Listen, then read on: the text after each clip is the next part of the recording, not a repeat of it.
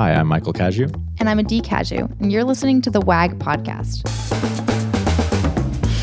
This podcast is about health, wellness, and personal development. Each episode is a short conversation between Adee and I on a single topic with actionable steps. We cover everything from food, mindset, fitness, and relationships. We started WAG because of the way health and fitness changed our lives, so we hope to share a tool or two that helps you along your way.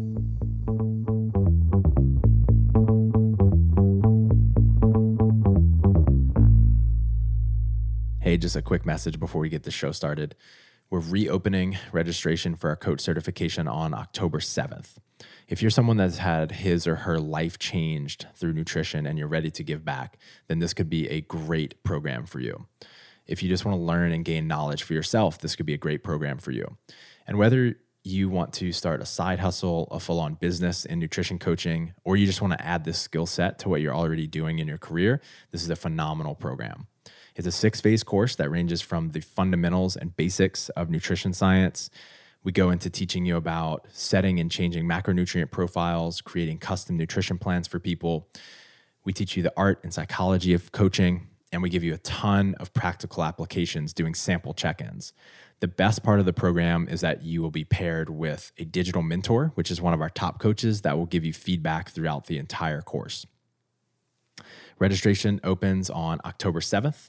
And if you're interested, go to workingagainstgravity.com/coach-certification, or just go to workingagainstgravity.com and click the Become a Coach button.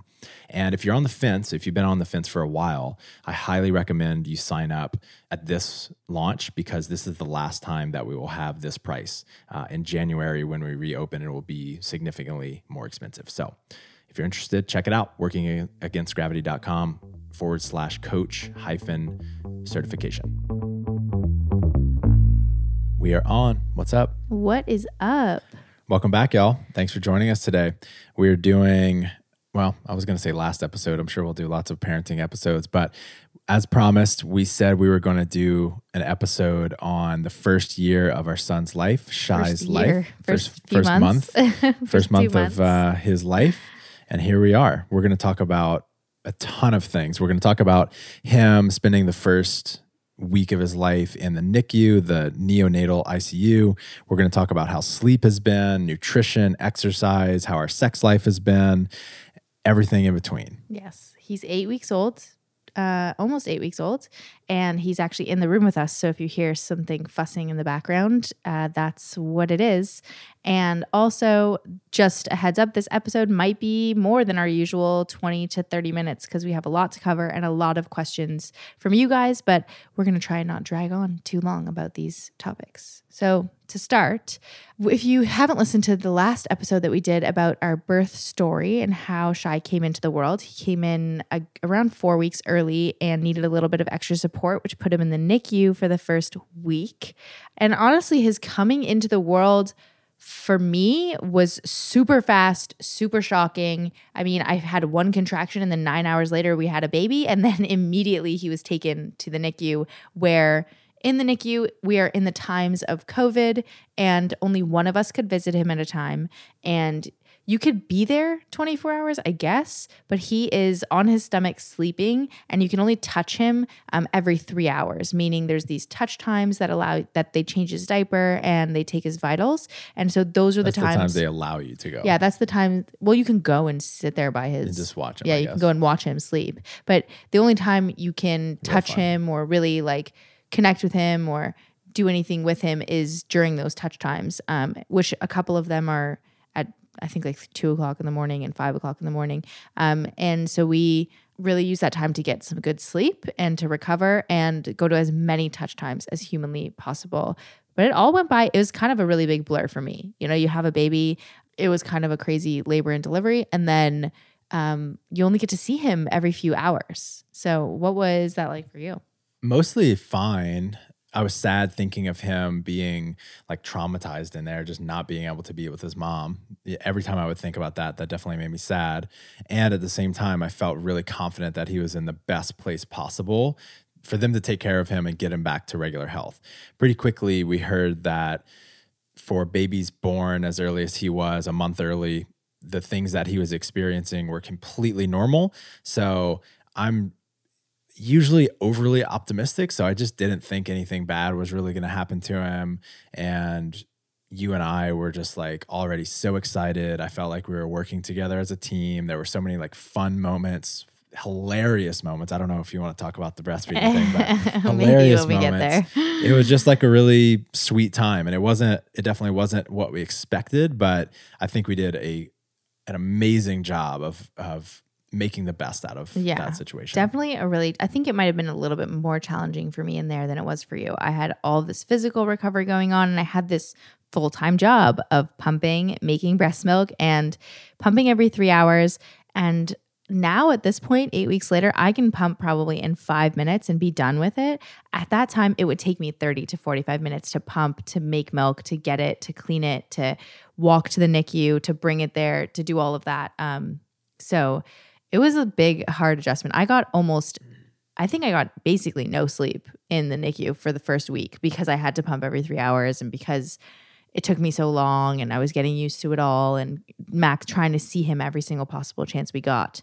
And one thing that I think is important to mention is a lot of women experience some level of postpartum depression in the first few weeks, if not longer, after having a baby. And being in the hospital, I got asked about postpartum depression a lot, probably 2 or 3 times a day. Somebody would come to me and say, how are you feeling? Do you want to hurt yourself? Do you have feelings of hurting the baby? Or a lot, those like questioning, trying to see if I had postpartum depression. And I don't know that I had postpartum depression, but I definitely can understand why that might happen. And there were so many hormonal changes happening. And one thing that was different than what I thought it would be is I thought that I would have this, I don't know, it's hard for me to even say, but I thought I would have this overwhelming, like, oh my God, this is like my heart has expanded and I love him so much. And I definitely loved him for sure. And I would do anything for him. And I was doing as much work as I possibly could for him, but I didn't feel this like connection that I thought I would feel, or even close to what I feel now. And I felt kind of guilty about it and a little bit like, man, I don't know, am I going to feel that way about him? Am I going to have this love or this overflowing waterfall of emotions that I hear so many people talk about? And it just didn't really happen for me that way. And were you aware that that's super normal? Yeah, we talked about it a lot. So I think I continued saying how I was feeling out loud, and I kept reminding myself that nothing that you feel in this period of time is wrong. There's no right or wrong feelings at that time. And it is important to just have people to talk to about it, and not just, if I would have kept it in, I think I would have felt really shameful and guilty and like, why don't I love my son as much as the movies talk about or as much as my friends have talked about? And I just really didn't feel that way. I didn't get to know him. We didn't get to spend time together. I created him and put him into the world, and then he got taken away. So I didn't, even when we did touch each other, like I get to hold him, he's like attached to all these tubes, and I'm afraid that I'm going to unplug things, and I'm kind of stressed a little bit the whole time, like a little slight amount of stress because I've never held a baby before and all of those things. And I just kept reminding myself that it's okay to feel that way. And there's nothing wrong with feeling that way. And I would talk to you about it. I had a bunch of friends that I talked to about it. And what was really healing for me in that period of time was just talking to as many friends as humanly possible, just sharing with them updates on the baby. We did like this daily update where we would copy and paste it and send it to like everyone that we knew. So that was healing for me in that period of time. You want to talk about breastfeeding? Yeah, I don't know how. I mean, at the beginning, it was funny. What Michael's laughing about is we became this like NASCAR pit crew breastfeeding team that I am so thankful that you were. I don't think I could have done it with any other partner. Maybe I could have, but having you was so helpful. But I would pump breast milk, and Michael would be on clean the parts duty. So he would put the parts away, he would clean them, and he would have them set up so that the next time that I needed it, I would be able to use it again. And at the beginning, I just like needed him to like, I only have 2 hands and I have to express breast milk with both my hands, and I needed him to help me. We got really closer and more intimate than we've ever gotten in our lives. And we were just like this team of breastfeeding. One thing nobody told me that I wish I would have known was that when your milk comes in after the first few days, apparently it's really common. I don't know if this happens to everybody, but it's what happened to me, is that your breasts become like incredibly engorged, and they were like full and hard and painful and terrible. I mean, I think it was the worst part of the whole process. They were so hard, so full, so painful. And so I found myself like massaging before I would pump and then massage again afterwards. It took me so long. I had no idea that was going to happen. And I remember asking you to call the lactation consultant to come into the hospital, which is a blessing about being in the hospital, and making sure it was normal. And apparently it was, and it does go away. Super normal. So if that happens to you, it will actually go away. And it lasted a week? It lasted a week. Maybe not even. Yeah. And it like would actually wake me up when I was sleeping. Like it was wake me up. It was so painful. And the only relief was making milk. Like that was the relief, was to like relieve yourself. It was very intense amongst recovering and walking to the NICU. It was a very intense experience, and I'm grateful that you were there with me for sure.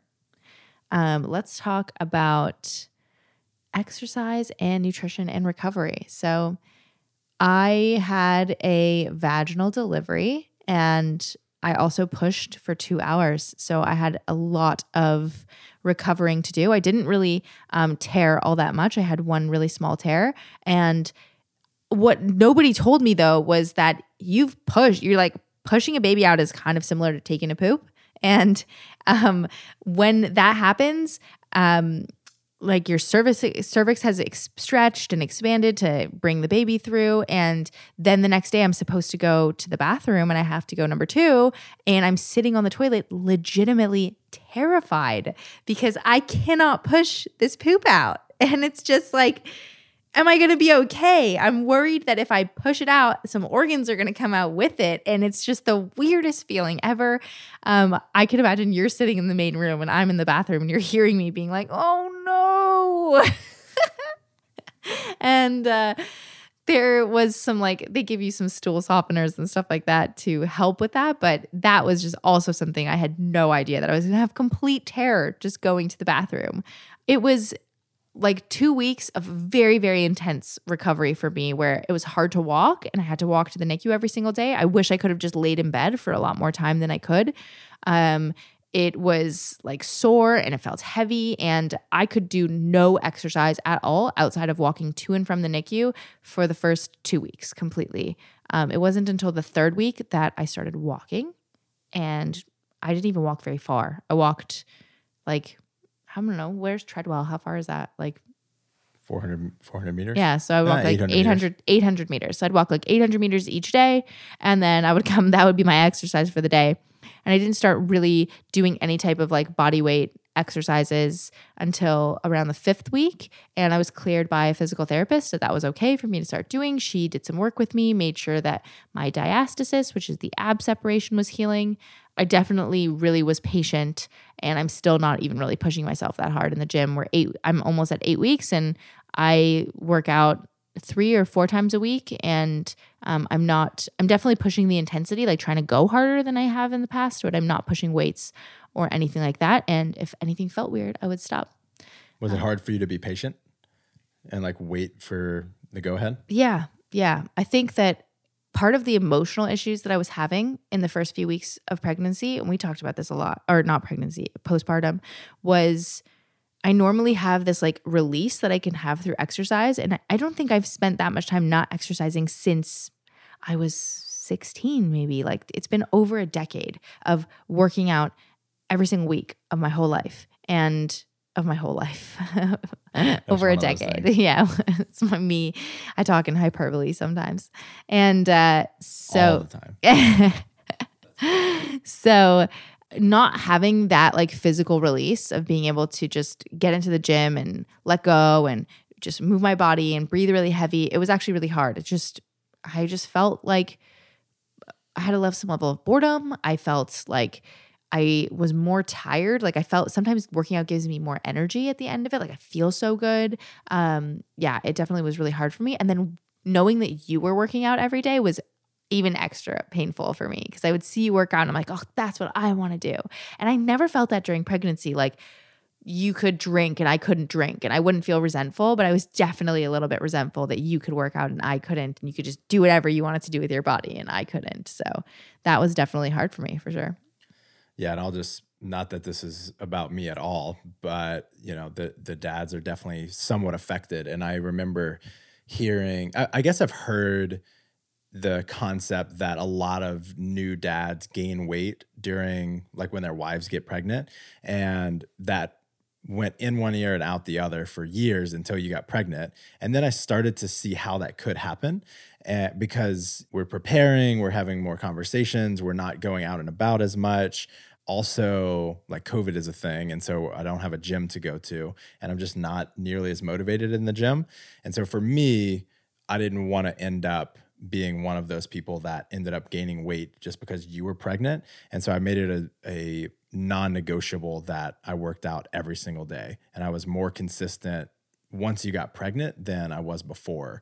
And that's not to say everyone should be able to find 60 to 90 minutes, but I think if you're intentional, you can find 5 to 10 minutes to exercise every day, and it goes an incredibly long way. Mm-hmm. Yeah, and that was the same thing once the baby came. I mean, you left the hospital every day to come home to go work out. Did you ever feel any like guilt or anything around that? A slight bit, yeah. But the most important thing is that I put my own oxygen mask on first, and I know if I don't take care of my body and my mind, I'm not going to be fully present with you. And we've prepared for this for so many years, and that is just a part of our relationship. That that's how I behave. And so, like, I didn't feel like you were judging me or feeling like I shouldn't do those things. With that said, I still felt some level of guilt, and I think that's okay. And I just pushed through it, and I made sure I wasn't gone longer than I needed to be. Yeah. I do think sometimes it's like we have these expectations that we've heard of what being a great dad is supposed to be and what being a great mom is supposed to be. Like, I had some levels of guilt of not being in the NICU for 24 hours a day, just like sitting by his bedside and watching him sleep. And I really had to let go of a lot of that. Like, no, I'm doing the best that I can, and taking care of myself is the most important thing right now. Because if I can't be a good mom, then I'm not useful to him at all. And you're not helping him by watching him sleep. Exactly. It was hard though, because I feel like in the movies they would do that. Oh, in the movies they definitely would. All right, let's talk about nutrition. How was that for you? Nutrition was pretty much the same. I mean, if anything, nutrition while we were in the hospital was probably worse than usual. We were eating to-go food most of the time. We didn't want to eat the hospital food, not because it just wasn't tasty. Yeah. It wasn't like a health thing. It was more like it just didn't taste good. So we didn't want to eat the hospital food. Luckily, we're going to talk about friends and family helping us. We had some friends that delivered us breakfast and dinner every day, and that was really, really helpful. Michael would also go home every day, so he would bring stuff from home or from the grocery store, things like that. I think nutrition, honestly, since getting pregnant, this has been, my life's work. My life's work is nutrition. So it's not to say that, if you're a mom out there who has a baby and you really struggle with nutrition, comparing yourself, and you haven't been working on nutrition for more than half your life, it's not useful to compare to me or to compare to Michael, who's been in fitness for such a long time. We've been drilling these habits for a really, really, really long time. And nutrition is one of those ones that's just easier for me to keep on track once we had the baby, because I am not spending so much mental energy trying to make it happen, since I already have made that skill more ingrained. It's a lot easier. So really just focusing on nutrient-dense foods. We're probably eating lower carb than usual. I mean, I'm definitely eating higher fat than I have been eating. I'm not working out as much, and I just want to eat higher fat foods.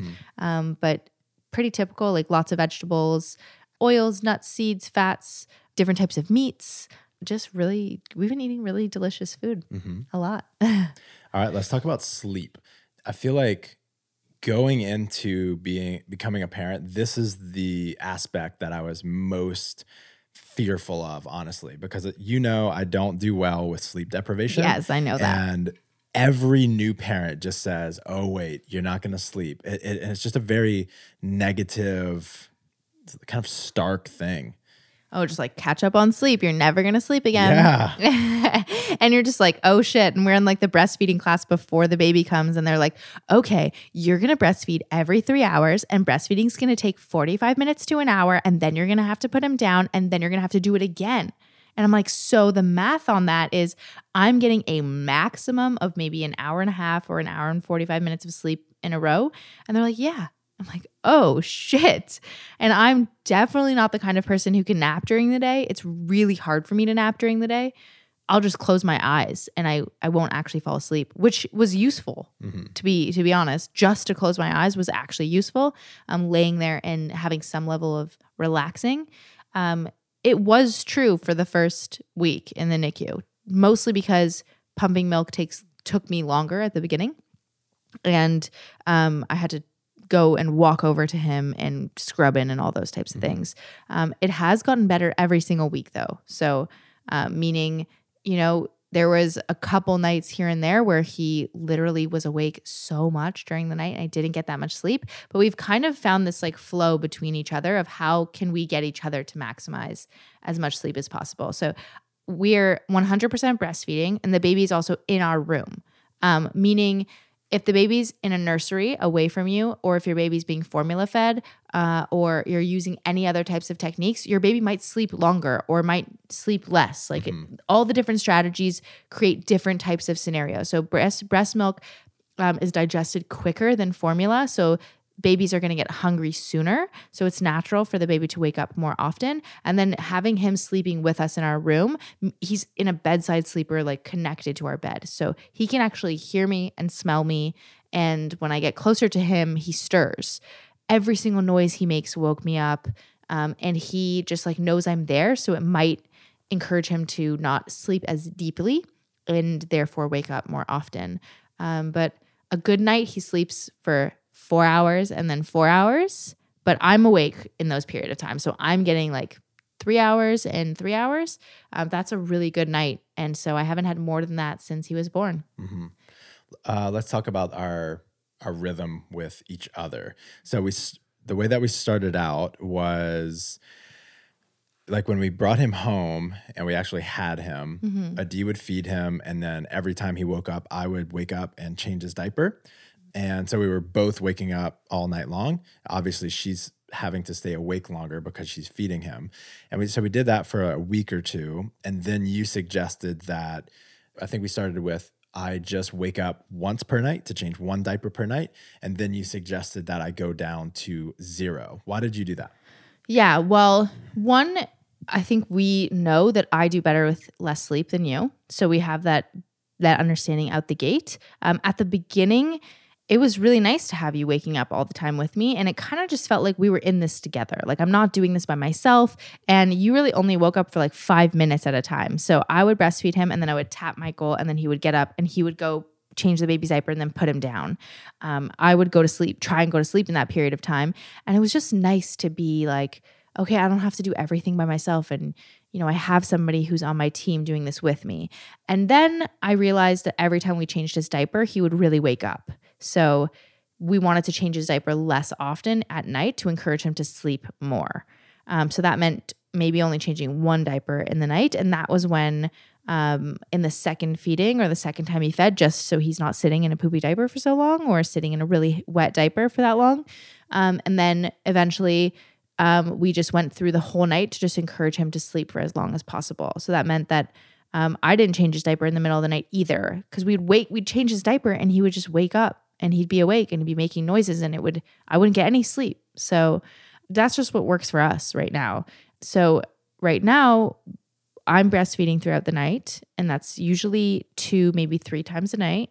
And then I'm getting sleep in between, and he's going to sleep in between, sometimes making noises. And I've trained myself to tune out the noises that are not actual cries. Like if he's just making the newborns are noisy creatures. They just make all sorts of noises. And if it's not crying, he's fine. And I also try not to just like lean over his bed and just put my face really close to his face and see what's going on, because then he smells me and maybe it'll cause him to wake up even more. So I'm training myself to just let him be. And if he needs me, he's going to cry and I'm going to know.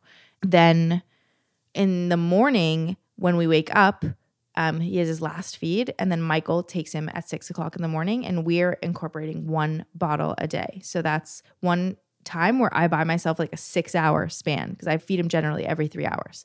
So Michael takes him in the morning, and if he, let's say he fed at 5:30, Michael will take him, give him a bottle at 8:30, and then I don't really have to be up until 11:30. Like I don't have to be like up and alert. I am waking up and I'm doing my day, but I don't have to breastfeed until then.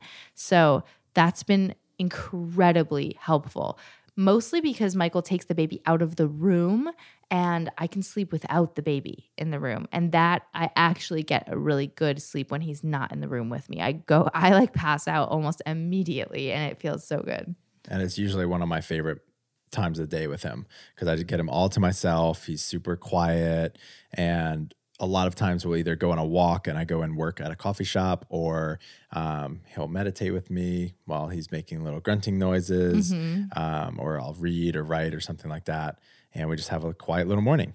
It's great. Yeah. So that's our current situation. I'm sure we'll do another podcast where our situation would change.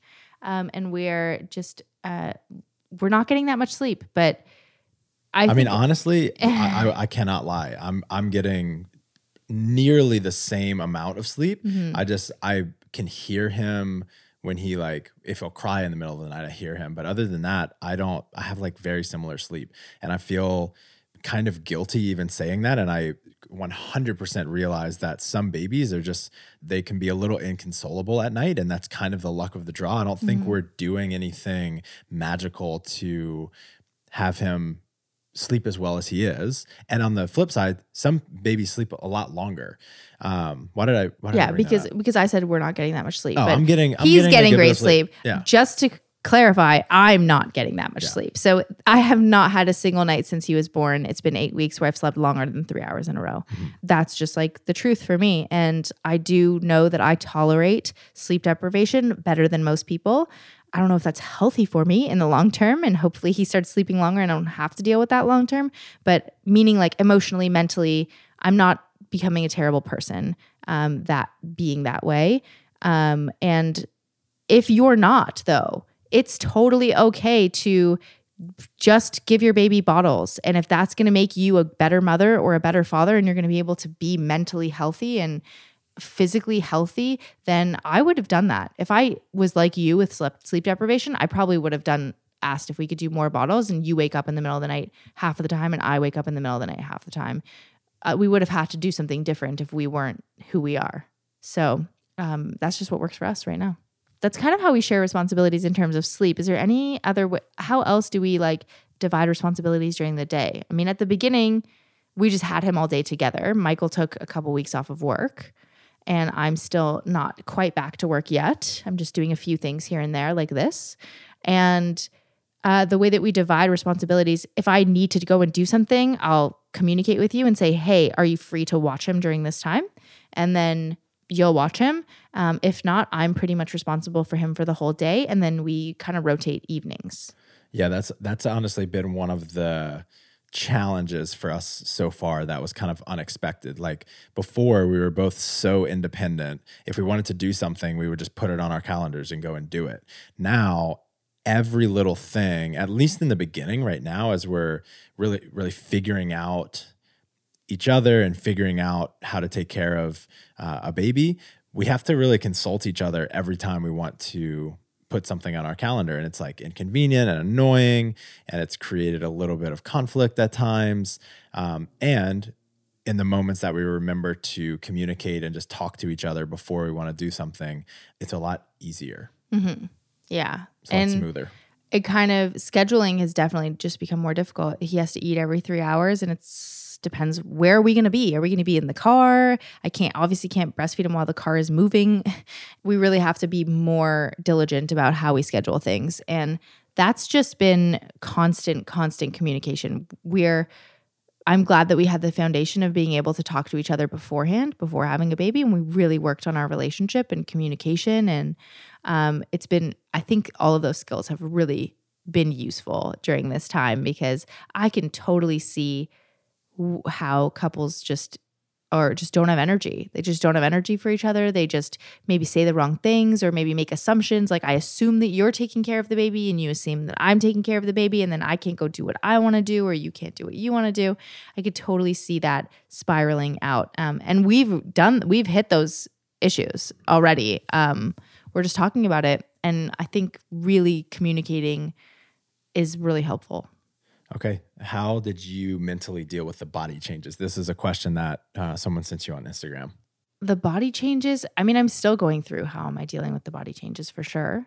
Like my boobs are completely different than they were before. And I'm not sure that it must be really hard Stop. having boobs like a porn star. No, that's not what they're like. I mean, you think that I do not feel that way about them. That's not, it's like, no. No, stop.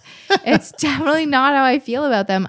They're just like different and they're bigger and more sensitive, and they fluctuate between being full and empty, and it's just weird. How am I dealing with the body changes? One, I talk about it a lot. I talk about it with my friends. I talk about it with Michael. I talk about it with our coaches. I talk about it. I talk about things a lot.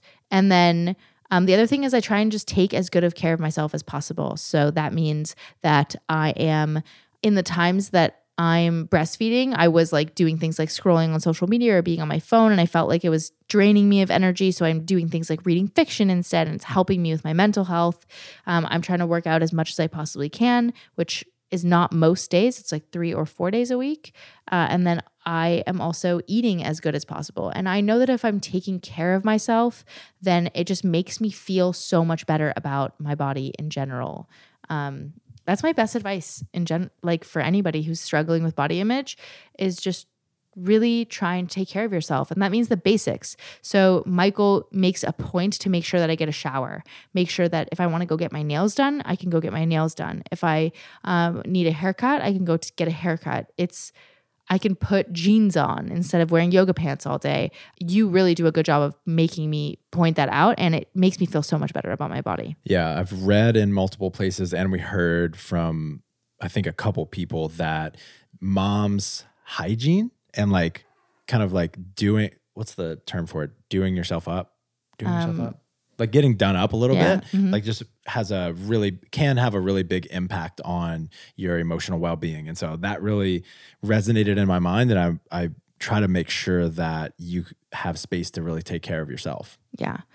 There have been moments for sure of feeling a little bit guilty about it. And yeah, just like taking that time away, and is it worth it? And because I think the story's fed to me that I'm not supposed to do that. And a good mom doesn't do that. A good mom doesn't go and get her nails done the first few weeks that her baby's around. I went once when we were in the hospital, but we kind of had more time away from the baby when we were in the hospital.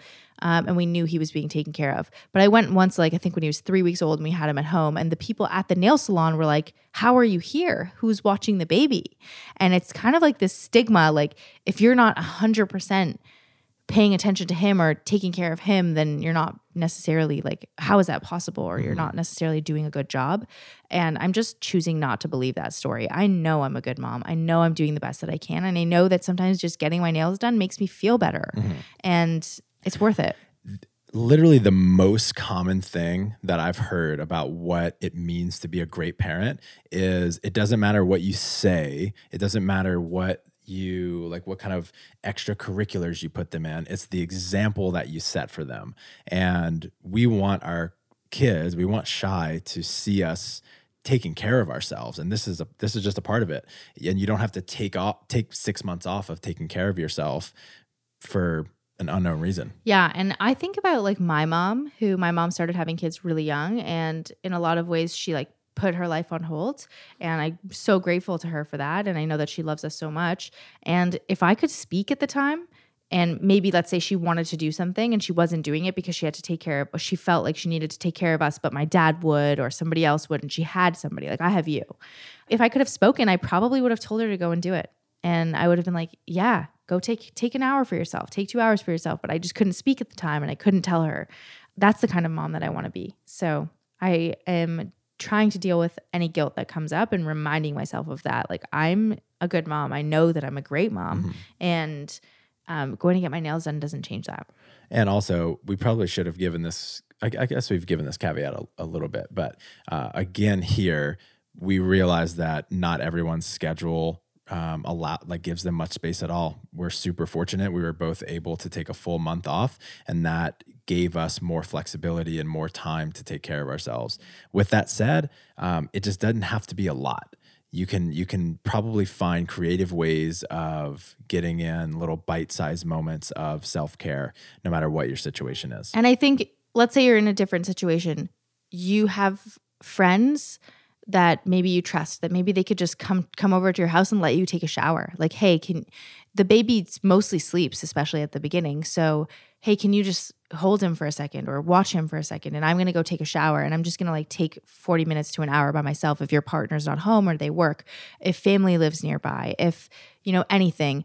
If there's so many ways that you can get creative to just get a little bit of time to yourself instead of just giving up and just immediately giving up on yourself. There are definitely, though, certain situations like single mothers who have no help and no family around. I know Amy Everett was one of those people, and I actually called her recently and was like, how did you do it?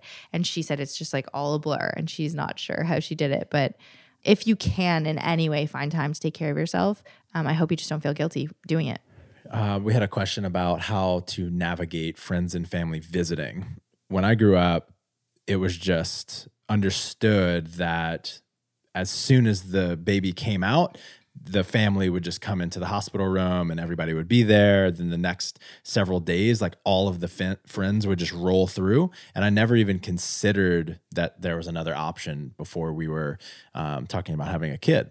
And one of our friends waited, I think, a full week, and they said they wished they had waited 2 because it allowed, one, probably most importantly, the mom to physically recover and not feel like, people had to see her in such a vulnerable state. Mm-hmm. And 2, they just had the opportunity to really be a small family unit for the first week of the child's life, rather than having to cater to or host people in their home or anything like that. And so that was really appealing to us. And that's basically what we did. Yeah, it kind of was a forced thing because of COVID, and we were in the hospital for the first week, so we kind of couldn't have any visitors. But even for the week afterwards, we had a full week of just us. We also live in different cities from our family, so it also, I think they would have come if we would have allowed them to come sooner. Maybe not my family because they are in Canada and they can't right now.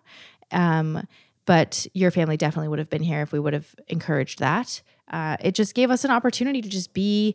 I definitely have hosting tendencies. So if someone was here, especially because they don't live here, we would have been worried, what are they doing all day? Do they feel do I feel obligated to have them in our house all the time? I'm recovering and I kind of can't really walk even a lot. I'm sleep deprived. I don't want to have to cook food for anybody. I don't want to have to care about what other people are doing. I just want to spend time and figure out this whole breastfeeding and baby thing. So we took an extra week to just be just ourselves and for me to get the hang of breastfeeding. Luckily, Shai was a great breastfeeder. He latched very quickly, and we haven't had much struggles in terms of that.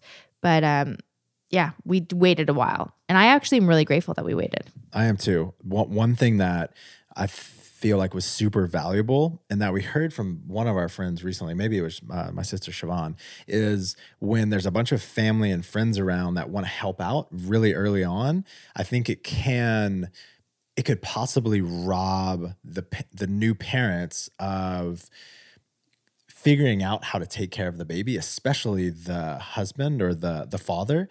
And just being the two of us for those 2 weeks, it forced me to figure out a lot of things that I might not have had to. And it made me, because I was putting in more effort and attention into our baby, it made me care about him more. It made me feel more connected to him because I just felt like more a part of the process. Yeah. And a lot of the times when people are helping out that early, they really just want to hold the baby, and they just want to hold the baby and really what you want help doing is with laundry and cooking and cleaning up around the house. And it's kind of hard to be like, no, I want to hold the baby. Mm-hmm. When they're like, you get to hold the baby forever. It's like, well, I haven't met him before and I want to hold him.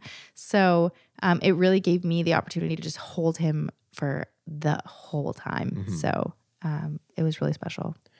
Another thing that was incredible that we did when we had him was that we, all of our friends asked how they could help. And I think that's really common if you're blessed with a great community of people or a great family. Everybody wants to know how they can help. But if you're a new parent, you probably have no idea how they can help. One of the ways that we asked our friends to help us is to make meals for us. And we found this really cool technology or website, Mealtrain.com. Mealtrain.com that allows people to sign up to make meals on specific times of specific days. And we don't have to do any of the organization. We don't have to do any thinking. We can we gave them some of our preferences, like restaurants that we liked, food items that we liked, and they just went and signed up for a bunch of them. We probably got like 20 to 30 and it's different still meals. Happening. We still have like 6 more meals coming our way, and it's amazing. Yeah, and the baby's going to be, I think it's all the way for the first 3 months of the baby's life.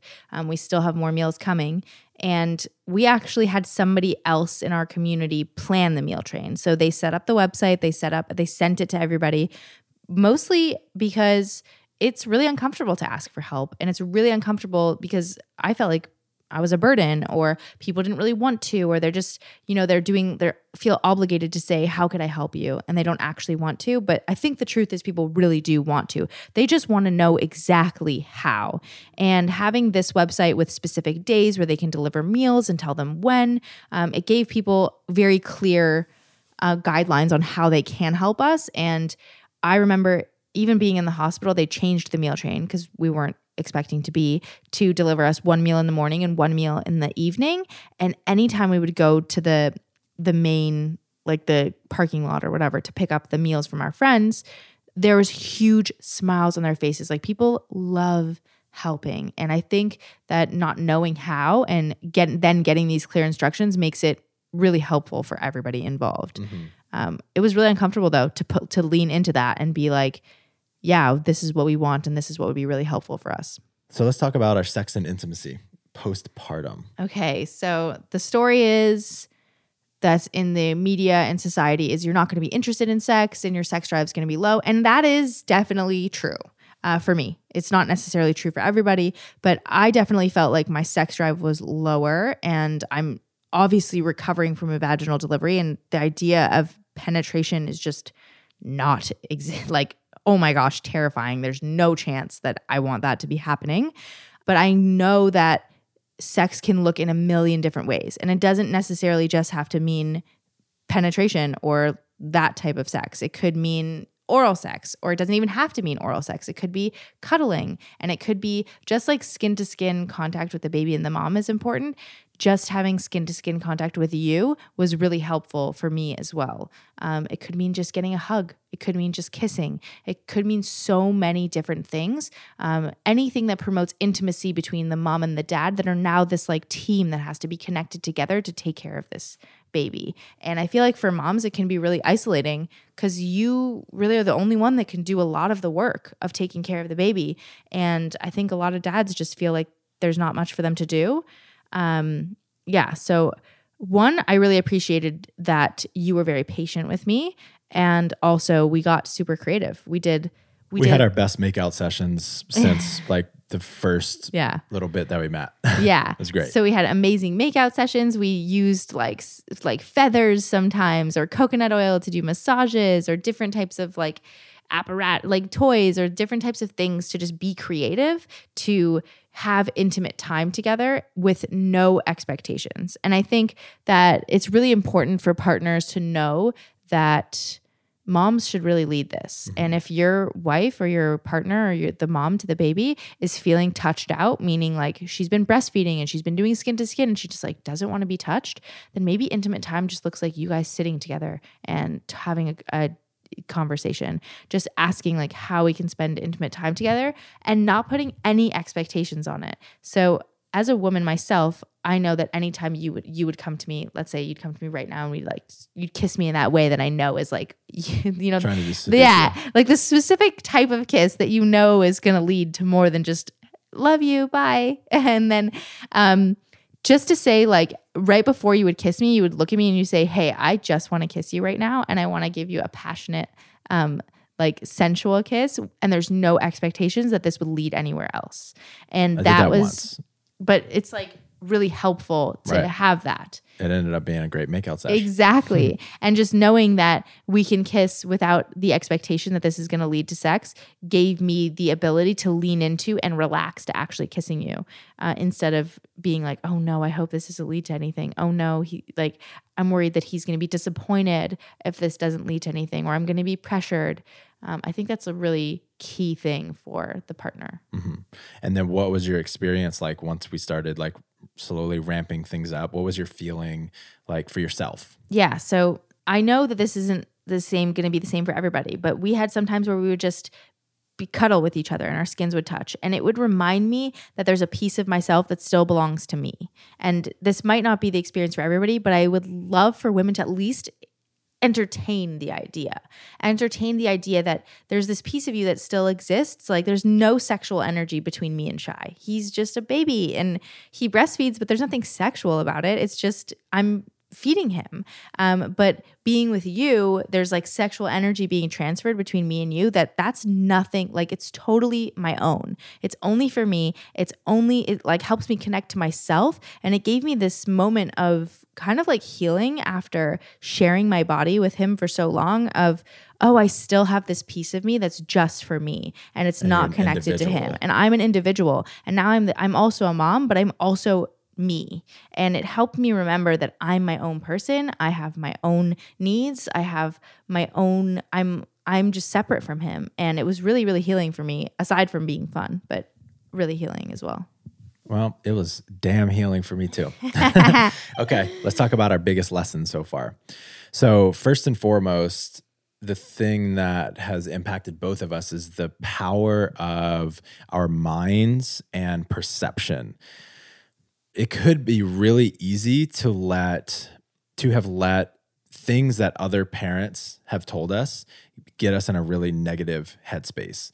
And you actually made an Instagram post about this recently. It seems like the majority of advice and words that people told us before we had kids kind of had a negative tinge to it. Like being a new parent kind of sucked, but it's still worth it. Yeah. But it really sucks. Like most of it sucks. Like you're never going to sleep again. You're not going to have date night again. Like, oh, you won't be able to work out. You won't be able to eat healthy. You won't be able to prioritize your relationship. Work is going to suck. Like all these types of things. You're going to feel so guilty going to work. Mostly it just sucked. And then there'd be moments of like, oh yeah, but it's totally worth it. Mm-hmm. We're like, but it doesn't sound like you think it's worth it. Mm-hmm.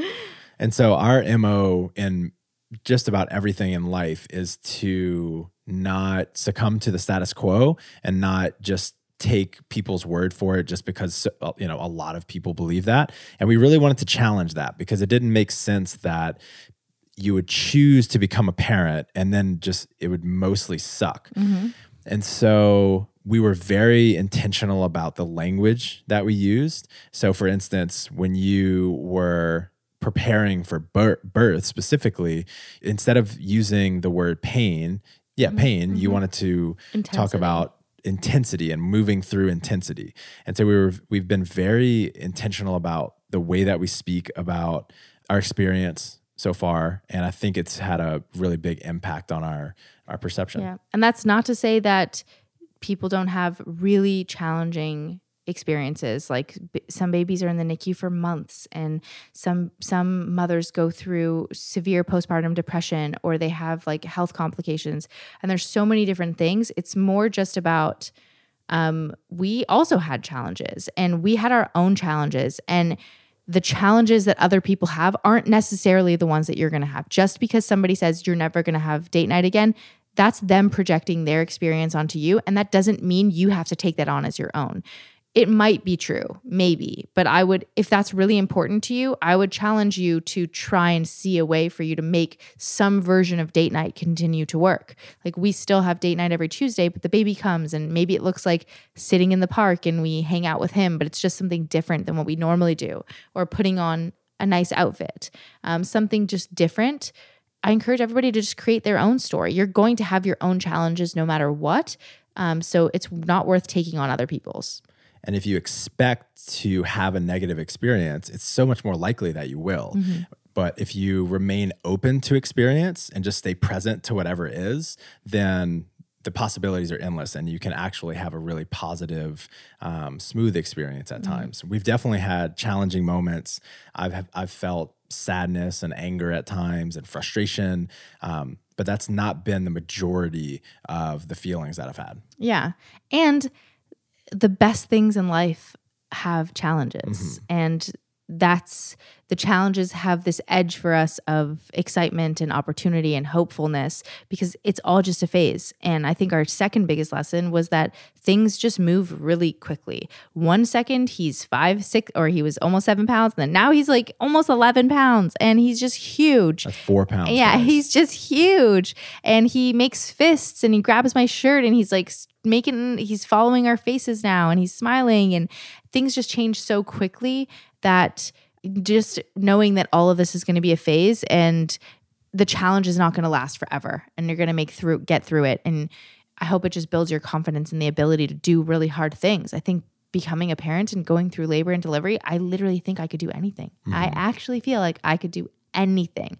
And I know a lot of people were probably thinking like, I'm having this really challenging experience, and just because I can prioritize my nutrition and fitness, maybe you're thinking that I'm assuming that you should be able to. That's not what we're saying at all. All we're saying is that you can do the things that you want to do, and you're stronger than you think, and you can have a good attitude even in the face of really, really hard things. I've met people going through terrible, challenging, like chronic illness or death or all these different things, and still able to have a positive attitude. And I know that anybody can. And one thing that I really love that you say all the time is that you don't want to wish away time. And very related to things moving so quickly, I think it's really easy to fall into the trap of thinking, oh, this is just a phase. I can't wait until this is over and he's doing that next thing.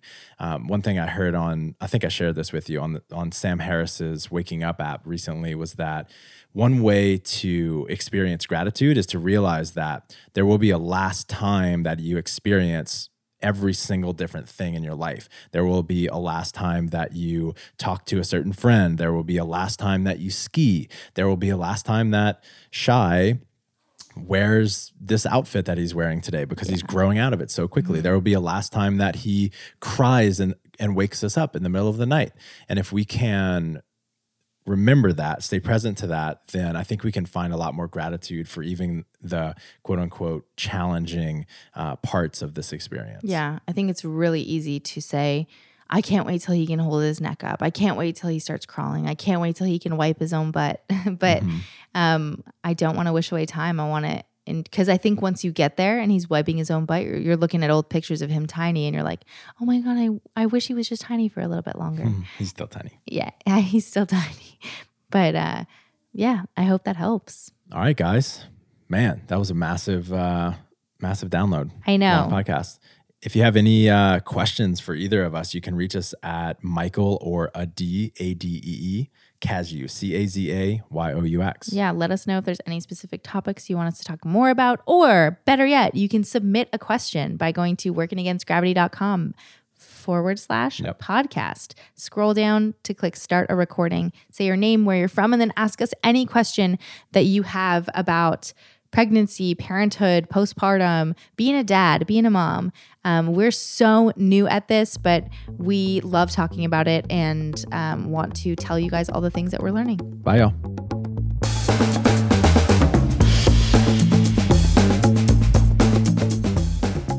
Thanks for joining us. Stay in touch by signing up for our newsletter at workingagainstgravity.com or on Instagram at workingagainstgravity. And don't forget to subscribe to us on iTunes, leave us a 5-star review, and refer a friend. We'll be back next week with another episode. Talk to you then.